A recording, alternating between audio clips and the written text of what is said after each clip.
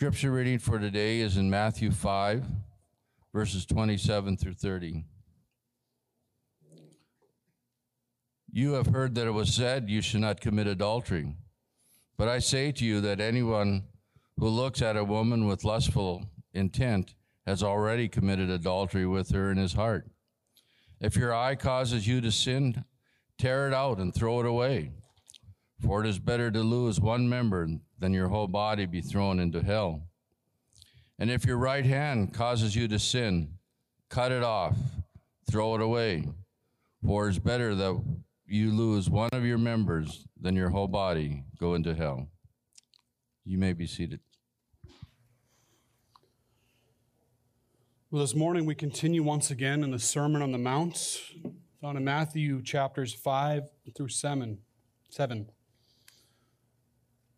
We come to this section in the Sermon on the Mount where Jesus shows just how greatly the Jewish leaders of the day had missed the mark, had understood God's law and what he truly desired from everybody who would follow him.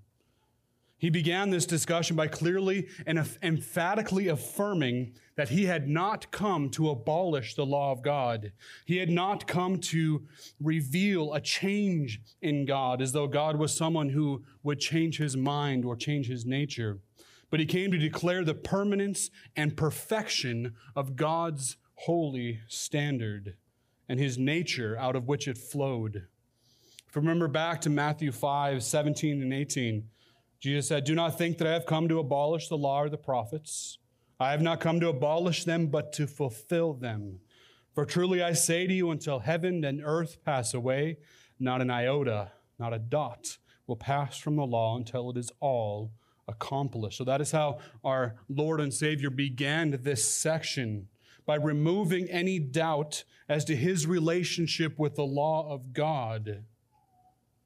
And he began in verse 21 just to show how the people, what they had heard, what they had been taught about the law of God was completely wrong. He began a series of statements about what the people had heard about God's law versus what God's intention had always been. Again, he was not bringing something new as though God had changed. He was revealing more of the heart of God and the intent that had always been there. Well, the first example that Jesus gave was of anger and murder. The scribes and Pharisees taught that murder only consisted of wrongly taking somebody else's life.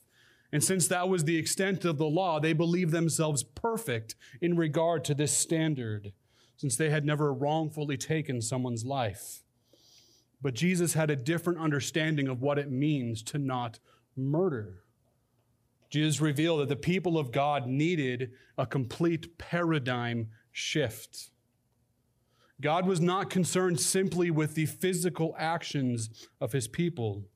He was concerned with the state of the heart, out of which everything flows. He told them that to harbor anger with your brother, to insult them and to mock them, made a man guilty of murder, guilty enough to be taken to court, and even guilty enough for the fires of hell. The broad scope of what God demands in this regard quiets every one of us. None of us can now say that we are innocent of the command not to commit murder, much less to say that we are innocent of breaking the law as a whole. Well, our passage this morning continues this new paradigm of how we are to understand God's nature and understand the law that he has given to us. Jesus' words in these verses address fidelity, sins of the mind, and the seriousness of sin in general. While this passage has broad implications that extend out into every area of our lives, the direct context with this passage is within the institution of marriage and sexual immorality. One thing that ought to be very clear to us if we spend any amount of time in the Word of God is that God takes faithfulness extremely seriously. Nowhere is that clearer than in our relationship to him and in the institution of marriage that he has given us largely as a picture of our relationship to him. These two are very closely related in Scripture. Often the Bible speaks of idolatry as adultery, as unfaithfulness to God by his people, unfaithfulness to him who was a husband to his people. Marriage was designed by God to display the gospel of Jesus Christ and his relationship to his bride, the church. Well, as I considered this text, I was brokenhearted as I reflected on just how numb we have become, even in the church, to the absolute desecration of the institution of marriage within our society. We have been so accustomed to adultery and divorce that we have lost any sense of the absolute horror that takes place when the gospel of Christ is mocked and spat upon, as marriages which are designed to display the wondrous love for the redeemed are torn apart all around us. I fear that even most professing Christians have little to no understanding of the relationship between marriage and the gospel. And as such, we have begun to feel almost nothing when this great institution, designed and ordained by God, is made a mockery of. In fact, we have grown so accustomed to it that we have come to expect it and to often give undue justification for it. Of course, as a church in this nation, we stood by silently as marriage was undermined time and time again with the advent of no-fault divorce, where adultery was no longer a crime to be punished, but simply an indiscretion that was none of our business. So therefore, a divorce, the breaking apart of that covenant bond in the eyes of the Lord became commonplace, became expected, trivial even. And then a small minority in this nation convinced our society that marriage holds no meaning other than what we give to it. May God grant us, may God grant this nation repentance and forgive our hardness of heart, because judgment is falling even now as we speak upon this nation. Well, I'd ask you to join me in prayer once more as we get ready to approach this very hard and difficult text.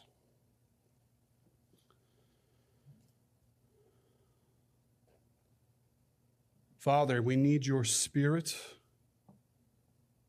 to show us why it is good and a mercy for us to understand that your law is altogether too hard for us, why your standard is altogether impossible for us, why we cannot dare ignore your standard because we know the judgment that will come, but we cannot pretend to meet it on our own. Also that it will drive us to your Son, to his love, his mercy, his grace, because of his great sacrifice.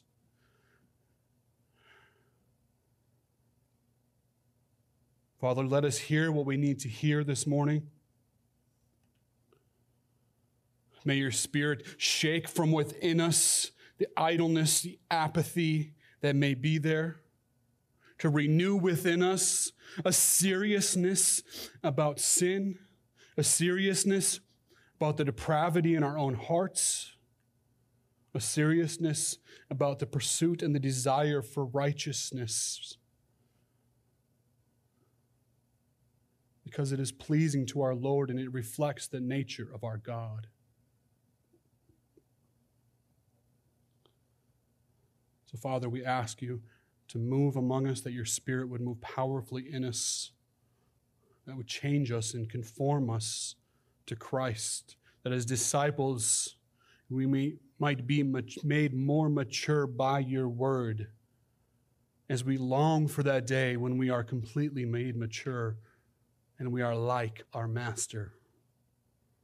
Pray these things in Christ's name. Amen. Well, Jesus told those who were gathered around them, "You have heard that it was said, 'You shall not commit adultery.' Well, Jesus knew that the Jewish people, especially the scribes and the Pharisees, who were the teachers of the law around them, he knew that they would be familiar with the seventh of the 10 commandments. The problem was not that they had neglected to remember what God's law said, but they had completely missed its intention, completely missed its meaning. The Jewish leaders had interpreted the law as pertaining only to those things that can be measured, either those things that can be done or those things that must not be done. So if a man did not sleep with another man's wife, then he was considered perfect regarding obedience to this law. Was A.W. Pink, he had this to say about how the scribes and Pharisees cared for God's law. He said, the religion of carnal and worldly men is merely political. So far as good and evil affect society, they are in some measure concerned. But as to the honor and glory of God, they have no regard.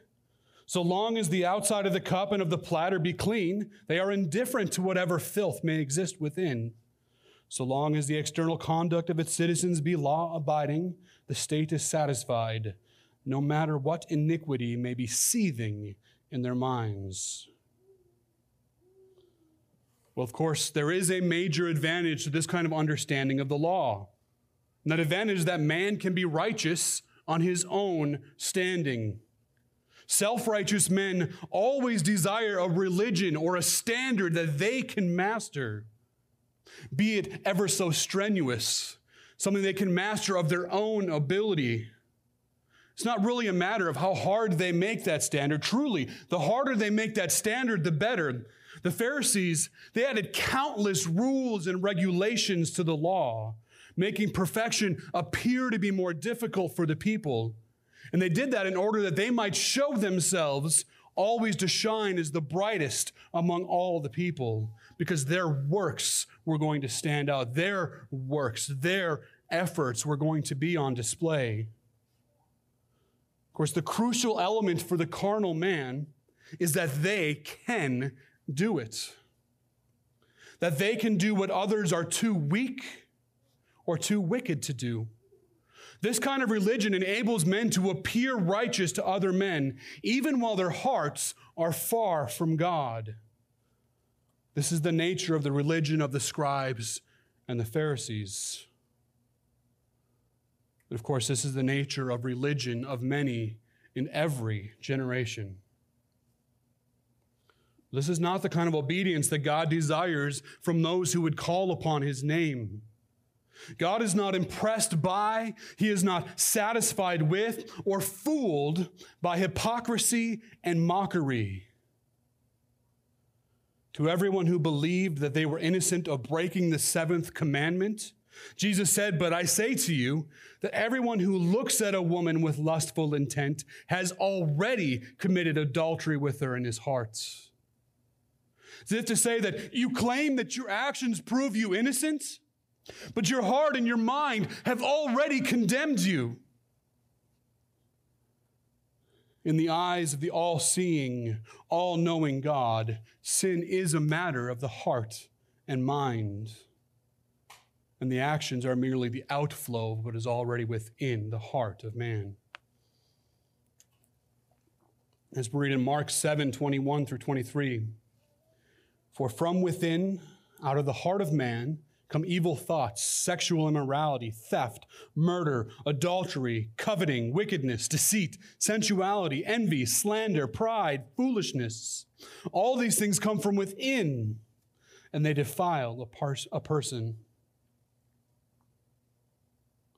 So carnal men only worry about what others can see. To them, if the heart does not match the good works that people see, it doesn't matter. In that economy of outward perception, the only thing that matters is what can give glory to the man. Its concern is that others see them as morally superior. It's never concerned about what gives glory to God. Never concerned that the heart and the affections of a man should be directed upon pleasing God. Martin Lloyd-Jones put it this way: "What we must concentrate on is not so much sins as sin. Sins are nothing but the symptom of a disease called sin. It is not the symptoms that matter, but the disease. For it is the disease that kills, and not the symptoms. Well, in the case of murder, and now in our text this morning, adultery, Jesus has shown that there are none who can claim innocence. The breadth of the law's demand is so broad that we are all proven guilty. You see, that is the point. The law, perfect and beautiful as a reflection of the nature of God, has the intent of proving our inadequacy in order to drive us to Christ, in order to drive us to our only hope of righteousness and salvation. It is designed to show us the great chasm that exists between our righteousness and God's righteousness. Beloved, that is not a weakness of the law, but its great gift and benefit.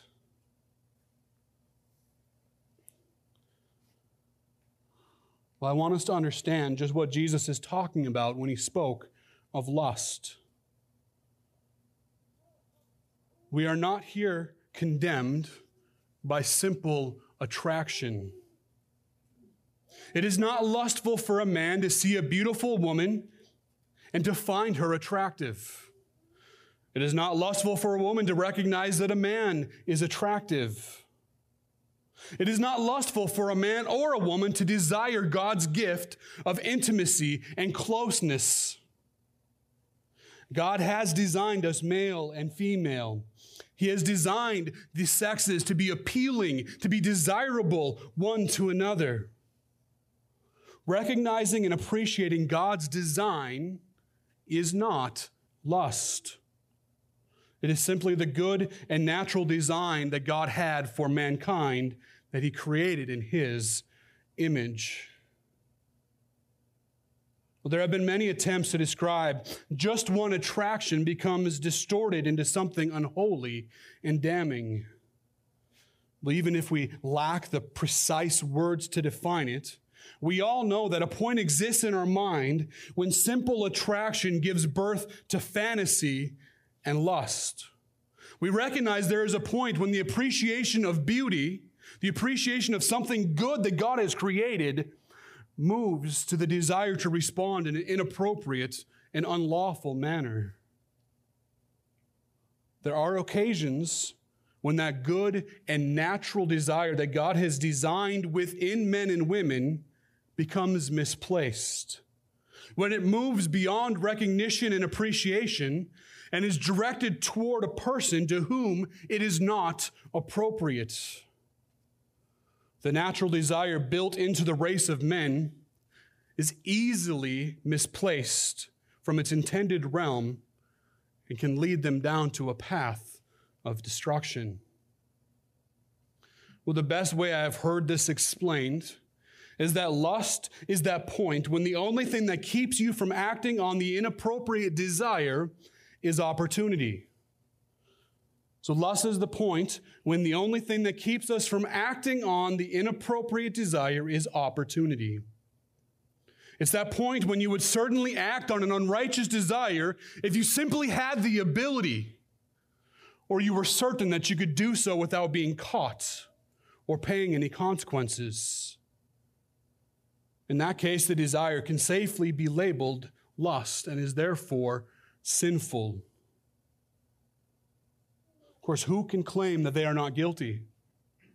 How many times have we been held back from sin only by our lack of opportunity or lack of ability to actually go out and grab what we desired? Well, I believe what Scripture tells us in this passage and in others is that our thinking takes place in the real world. What we assume has no consequence because it exists only in our minds is in fact consequential, weighty, and real. Well, what do I mean by that? I think we tend to imagine that everything that takes place within our mind is somehow outside of the scope of reality, since we are the only ones that knows what's going on and taking place there. Even if we acknowledge that God knows our hearts and minds, our thoughts, we never take that to mean that our thoughts are part of what is real within God's creation, that they don't exist in reality. So what I mean by our thinking taking place in the real world is that God made us creative beings. That's a massive part of what it means to be made in the image of God. We are creative beings. We create with our hands, and we create with our imaginations, within our minds. The products of our hands and the products of our imaginations, even though what is in our mind will never be seen by men, they are both products that are real and tangible to God. Beloved, let us never forget that God exists everywhere. He sees everything. He knows everything. Since our thoughts and imaginations are as open before God as our physical actions are, our thinking takes place in the real world under His dominion. If it helps, think of all of creation being a figment of God's imagination. It is something that exists within God, that He has spoken into reality out of His mind. That might be a little bit of a mind bender, but all of creation exists within God and came out of His mind, and it is real, tangible. We are a part of that. In a very real sense, what takes place in our minds, what is the fantasy, the good, the bad, in our minds is also real and tangible, though we don't have the means of seeing it one to another. There is nowhere we can hide from God, not even with our thoughts. Beloved, we need to forsake the false and damning notion that something is safe and innocent as long as it remains within the confines of our heart and mind. There is no place where it is safe to sin against the infinite God. There is no place where it is safe to sin against the infinite God. God desires, commands, that we take just as much care, perhaps even more so, of what goes in our hearts and minds than we do with what we do with our physical bodies. To the care for the state of our minds, we must care for what is allowed to enter into our minds. Because our minds are fed by what we take in from the world around us. D.A. Carson wrote this, said, imagination is a God-given gift, but if it is fed dirt by the eye, it will be dirty. All sin, not least sexual sin, begins with the imagination. Therefore, what feeds the imagination is of maximum importance in the pursuit of kingdom righteousness. Well, once again, just as Jesus did when He revealed the punishment that was deserved for the murderous desires of the heart, Jesus reveals just how seriously God takes sin, even the sins of the mind. Well, after He warned the people that a heart set on sin is guilty, even if no action is followed, Jesus continued, if your right eye causes you to sin, tear it out and throw it away. For it is better that you lose one of your members than your whole body be thrown into hell. And if your right hand causes you to sin, cut it off and throw it away. For it is better that you lose one of your members than your whole body go into hell. Well, the prospect of hell is the most serious threat that Christ could make. We cannot simply glaze over this warning. When Christ warns of hell, we ought to pay attention, to take it seriously, open our eyes and our ears. Hell is real. Hell is going to be filled with people that did not believe that they would deserve to go there. And according to Matthew chapter 7, hell is going to have many people within it who even claimed the name of Christ, who did many big things in the name of Christ, yet they did not know him. Scripture is very clear about what is going to happen to those who are not found in Christ. And Christ made it crystal clear that those who truly believe in him will obey his commandments. Jesus' message is here in the strongest terms that anything that keeps you from being obedient to him must be abandoned with extreme prejudice. Anything that threatens our soul, no matter how difficult or painful it might be, must be gotten rid of. If we count anything as more precious to us than obedience to Christ, we will pay for our idolatry in the fires of hell for eternity. Of course, I do not believe in this passage that Jesus is actually advocating for the mutilation of our bodies, for the desecration of a human body made in the image of God. No, he is saying that to pluck out an eye or to cut off a hand is to lose that which is most precious to us.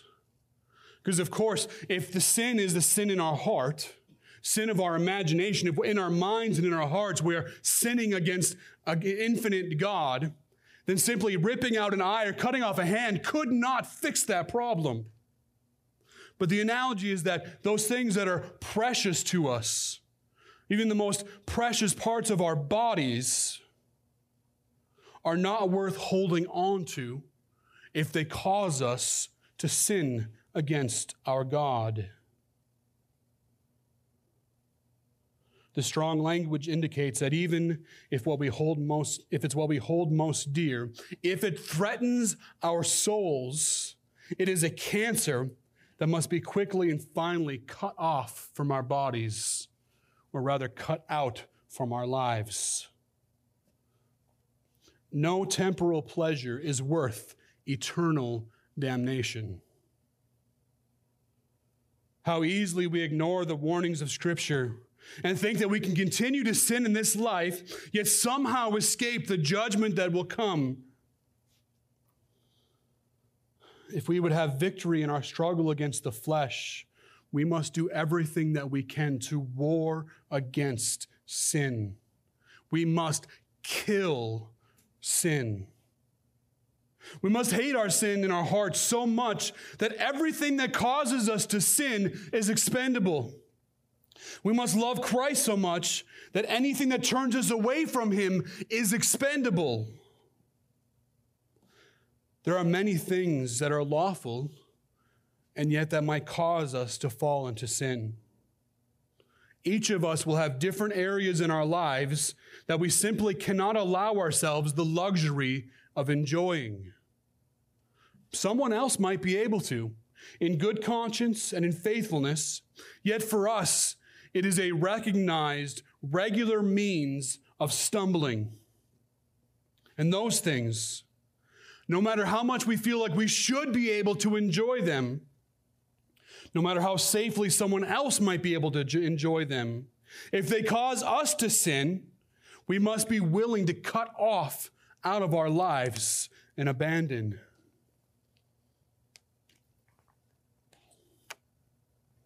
Our hatred of sin must be greater than our love for the things of this world and the pleasures of this earth. True love of God will cause us to love what God loves and to hate what God hates. Remember that true disciples, when they have been made like their master, when they have been made mature, will be like their master.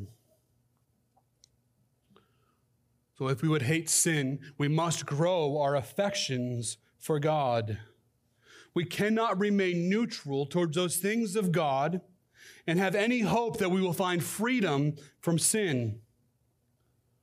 The cure for false and sinful desires is not to empty ourselves of any desire, but rather it is to grow in the desire for God, to cling to the things of God so tightly that there is no room for the world within us.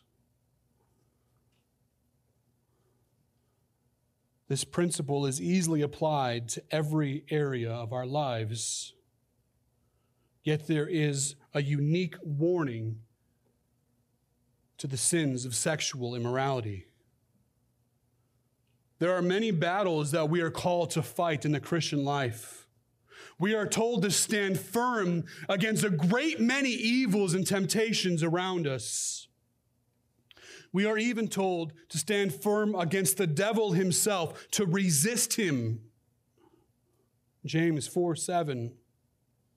However, when it comes to sexual temptation, we are told to flee, to run away, to get away, to save yourself.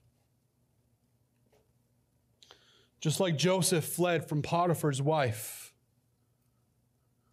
even though it caused him to end up in prison, even though he faced many hardships because of it, he fled. He didn't go back for his cloak. He didn't think of what else might happen. He ran away and fled from sexual immorality. There is something particularly dangerous about sexual sins. There is something particularly important about sexual purity. We cannot play around with this issue. Our society has made a sport out of sex and lust and unrealistic romance. Yet Christ tells us this is no game. Our very souls are on the line. Flee from every sort of sexual immorality. Time and again in the Old Testament, the wanderings of Israel after other gods is described in the terms of a wife searching out other lovers. God is pictured as the faithful husband whose wife continually prostitutes herself. And this kind of picture does continue in the New Testament. The church is made up of all the redeemed of Christ. The church is called the bride of Christ. The institution of marriage was designed in the New Testament, laid out clearly to show us that it is a picture of the relationship of the Son of God to his bride, the church. Jesus is the faithful husband who loves and serves his bride, even to the point where he laid down his life for her. And he works tirelessly to present her perfect and blameless. And in that relationship, the church is called to be faithful to Christ. For the Christian to look to anything other than Christ for their greatest desire and fulfillment is for them to commit adultery against their rightful husband. This is called idolatry. Serving any other God than the one true God alone. Because idolatry is spiritual adultery. Therefore, sexual immorality, and adultery in particular, is radically offensive to God. Marriage was designed to display the wonder of the gospel, and the marriage covenant, when it is broken, the picture of the gospel is spat upon and mocked. Adultery is not simply a breach in the marriage covenant. It is an all-out attack on the gospel itself.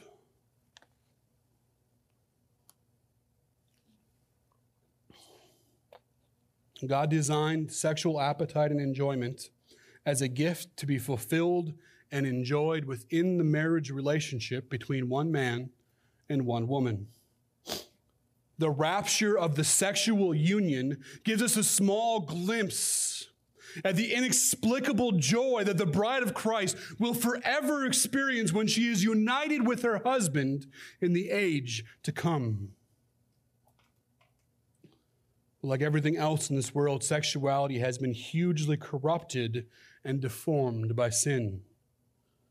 In our fallen world, sexual appetites have moved beyond their natural design.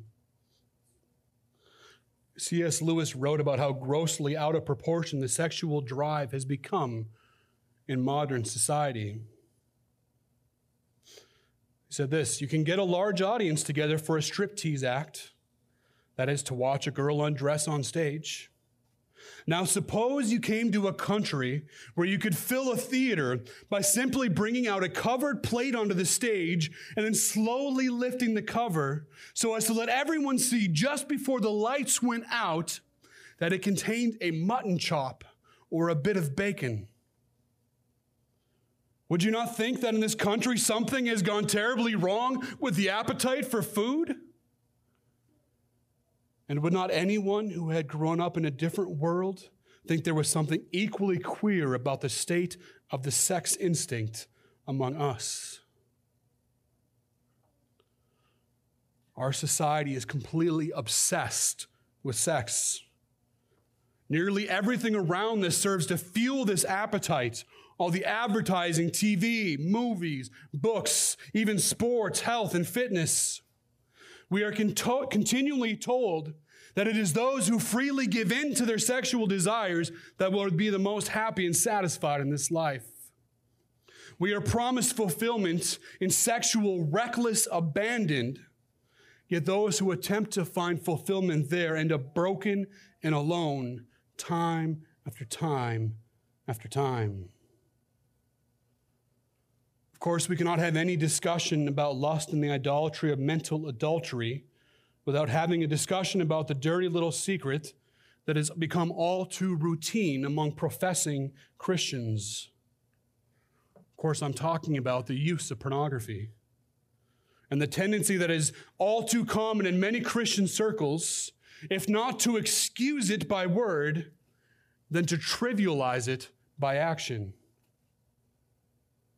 Far too long, churches have viewed the celebration and distortion of lust found in pornography as a problem that doesn't have a fix. It has become almost acceptable, at least normal, to have groups of men calling themselves accountability groups, week after week, confess to the continued abuse of pornography. Man after man will confess to having messed up again this week. And then they offer what results to essentially a half-hearted slap on the wrist with a defeatist pledge to try better again this week. Well, I want to comment on something that I believe is clear, perhaps to change how we think about this blight on society, that I think we need to undertake if we would stop leaving room for such immorality within the church. Addiction to pornography and the wicked industries that it flows from is not the same as simply struggling from time to time with a displaced desire for the intimacy and physical satisfaction that God has prescribed in marriage. It is not the same as simply desiring what God has given as a good gift. And I believe it is even greater evil than is represented in our text today. Well, to illustrate what I mean by that, let me use an example from last week's passage on misplaced anger. We all understand how easy it can be to have anger rise within us in response to an offense that we see against us or against someone else, and then to direct that anger in an unholy and an inappropriate manner. Christ has taught us that it is wrong to hold on to anger toward another, yet we understand that it often comes about from a good and natural reaction to an act of evil. There is such a thing as a righteous indignation that wells within a Christian in the face of injustice. And the problem comes when we take that natural and good response and we start believing and acting that we ourselves are the primarily one, the ultimate one who has been offended, rather than it being an offense against God. So we seek to take it into our own hands rather than letting the vengeance belong to God, trusting that He will make all things right. So we do not excuse misguided anger, yet we understand it is a common struggle for most of us. And we work to help one another recognize what brings about the impulse to unrighteous anger and then trust instead in the justice and mercy of God. So we don't excuse, but we understand and we help one another into greater and greater obedience and sanctification. However, how would we respond to someone who told us that they had been fantasizing about taking vengeance into their own hands? How would we respond to someone who told us they were fantasizing about about physically assaulting someone, about torturing somebody, about killing them slowly and painful? Would we look at that as simply a misdirection of a good and natural impulse? Man, I sure hope not. We would recognize that is something categorically different. That is not a mere struggle with how to direct what we were designed to experience.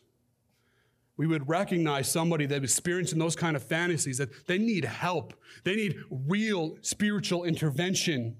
We would rightly have concern for the spiritual state of a professing Christian, were we to find out that this kind of darkness was commonplace within them. That simply isn't in the realm in which a Christian can long dwell. Well, let's take that same kind of reasoning back to our text today. Desiring physical or even emotional intimacy with someone with whom you are not joined in marriage is sinful. It is a distortion and a misdirection of a good and natural desire that God has given us. And yes, Jesus does even call that adultery. However, there is a categorical difference between misplaced good and natural desire and the indulgence and enjoyment of what can only be described as sexual slavery, abuse, and simulated rape. That is exactly what pornography is. That is what it does. That is what it celebrates. That is more akin to fantasizing over the physical abuse, torture, and death of human beings than it is a simple misplaced natural impulse. We would not easily tolerate those in our midst who have such a penchant for physical destruction. We ought not so to trivialize those who have a penchant for such sexual destruction. Perhaps this will help us distinguish the one from the other, to help us disassociate misplaced natural desire from something that is totally perverse and grotesque. When you are struggling with a good and natural impulse that is simply misdirected, it is something which you can easily turn to Scripture and prayer. You can trust that God's Spirit will clarify and restrain the direction of that desire, and we can yet, even in the midst of it, recognize God's good design in giving us those desires. In that case, you likely don't even have to repent of the impulse, the desire for intimacy. You simply need God's Spirit to help you channel that desire in a way that is appropriate to His glory. Perhaps you need to pray that God will bring you a spouse, or that God will teach you to be satisfied with the one He has given you, or that God would teach you to be satisfied being single if that is His will for you. There are other impulses that men and women feel, and thoughts that come into their mind, where the only recourse is to repent of them entirely. Impulses that there is no ability to recognize the goodness of God's design at their base. There's no ability to simply turn the direction, try rechannel that impulse into something holy. Things that come into the mind and the heart of men and women that the only appropriate response for is horror at the depravity within us. Then our hope is the promise of God that He will cleanse us from such wickedness when we repent of it and turn to Him. Lust is a cancer that destroys the soul. Where lust abounds, there is no satisfaction. There is no joy. There is no contentment. Those are the things that are promised by lust. but it is unable to deliver any of its promises. There is only unsatisfied desire and passion for what can never deliver the happiness promised. Of course, a question we must ask ourselves: do we believe that what goes on in our minds is real and tangible? I've been working to make that point today, but do we believe that is true? Do we believe that what goes in our mind and our hearts is something which we will be held accountable for in front of God? And if we believe that, do we even care? Are we going to take these words of Christ seriously? Are we content to play the game in the eyes of men simply to look good to those around us? Or do we actually desire to be holy as God has commanded us to be holy? Do we care more about holiness than we do about our movies, TVs, books, magazines, or the jokes that we like to laugh about? How about our wardrobe? Do we care about the messages we send to our children about what we let them watch and what we let them wear? Are we willing to reevaluate everything in our lives to not only protect our own souls, but the souls of our children and the souls of all those who are around us? You see, when we think of those things we choose to stand up for and war against, and those things with which we often flee from, we have things backwards. Too often we continue to stare down, we continue to try and battle against sexual immorality in our midst, and yet we turn and flee like cowards from all other kinds of spiritual warfare and conflict. This is backwards. We often remove ourselves from the possibility of having to struggle and endure in the face of spiritual difficulties. We avoid spiritual conflict. We run from those conversations or interactions in which it might be costly for us to profess the name of Christ, or which it might cost something to act in obedience. We avoid those times where it might be difficult to be identified with Christ. Yet we are told time and again in Scripture to stand and resist, even to the devil himself. But what about those conversations and situations where we might be tempted to fall into sexual immorality? Do we avoid them like the plague? Do we steer clear of anything that might make us compromise or become uncomfortable in our purity? Not usually. Somehow, when it comes to sexual immorality, that realm of sin that Christ has commanded us to flee far from, we have convinced ourselves that we can hold fire to our bosom and somehow not be burned. We flee from that which we should stand and fight, and we presume to embrace and try to hold out against that which we are commanded to flee. What can possibly explain that action but a love for sin? What must we flee if we would be free from sexual immorality? What is more important in our lives than our faithfulness to Christ? Christ is clear about those things that will cause us to stumble. By our choice to continue in those things that may bring us down, we clearly show where our affections and our allegiances lie. May God grant us freedom from the lusts of this world.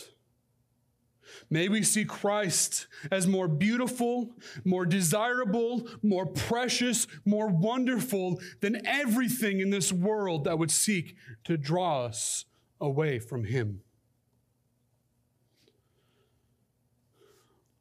Father, this again is a passage that is too difficult for us. I'm not ashamed to say that it is beyond my ability. It's beyond the ability of anyone hearing my voice. Yet I know it is not beyond the ability of your Spirit within your children. We do not simply need to resign ourselves to being slaves to sin when you have made us free.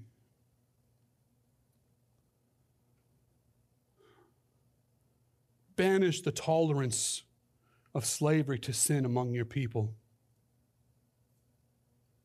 Grant us freedom. Grant us holiness. Grant us obedience to Christ. For all these things in Jesus' name. Amen.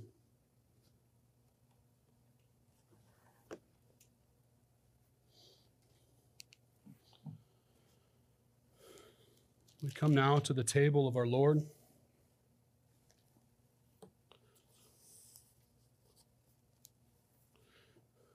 What better place to turn when we have felt the crushing weight of the demands of the law and our inability to satisfy God's perfect standard? What better place to turn into that which symbolizes and reminds us of the broken body and shed blood of our Savior, who died to pay for our failures and rose again to newness of life, that we might in him have life and righteousness and hope.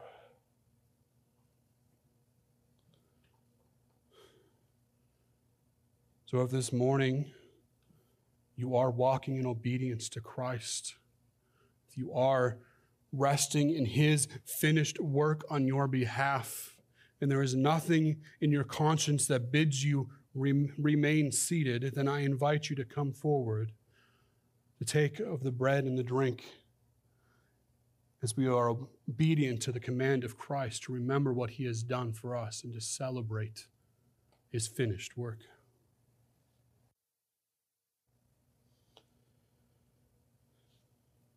Now, as they were eating, Jesus took bread, and after blessing it, he broke it and gave thanks and gave it to the disciples and said, "Take, eat. This is my body."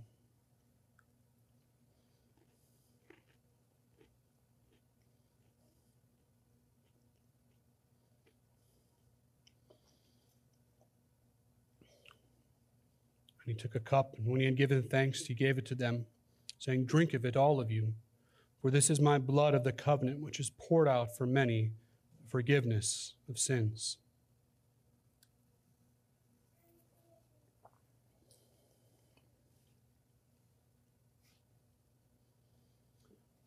Continue that I tell you, I will not drink again of the fruit of the vine until that day when I drink it anew with you in my Father's kingdom. And all of God's children long for that day, long to be with our Savior, long for this battle against the flesh to be over, and be able to enjoy what we were created for in perfect union with our Lord. Father, we give you all glory and honor and praise. We thank you that you have given us this ordinance as a means of remembering, a physical way to hold something tangible, to recall your sacrifice for us, the significance of your broken body and shed blood,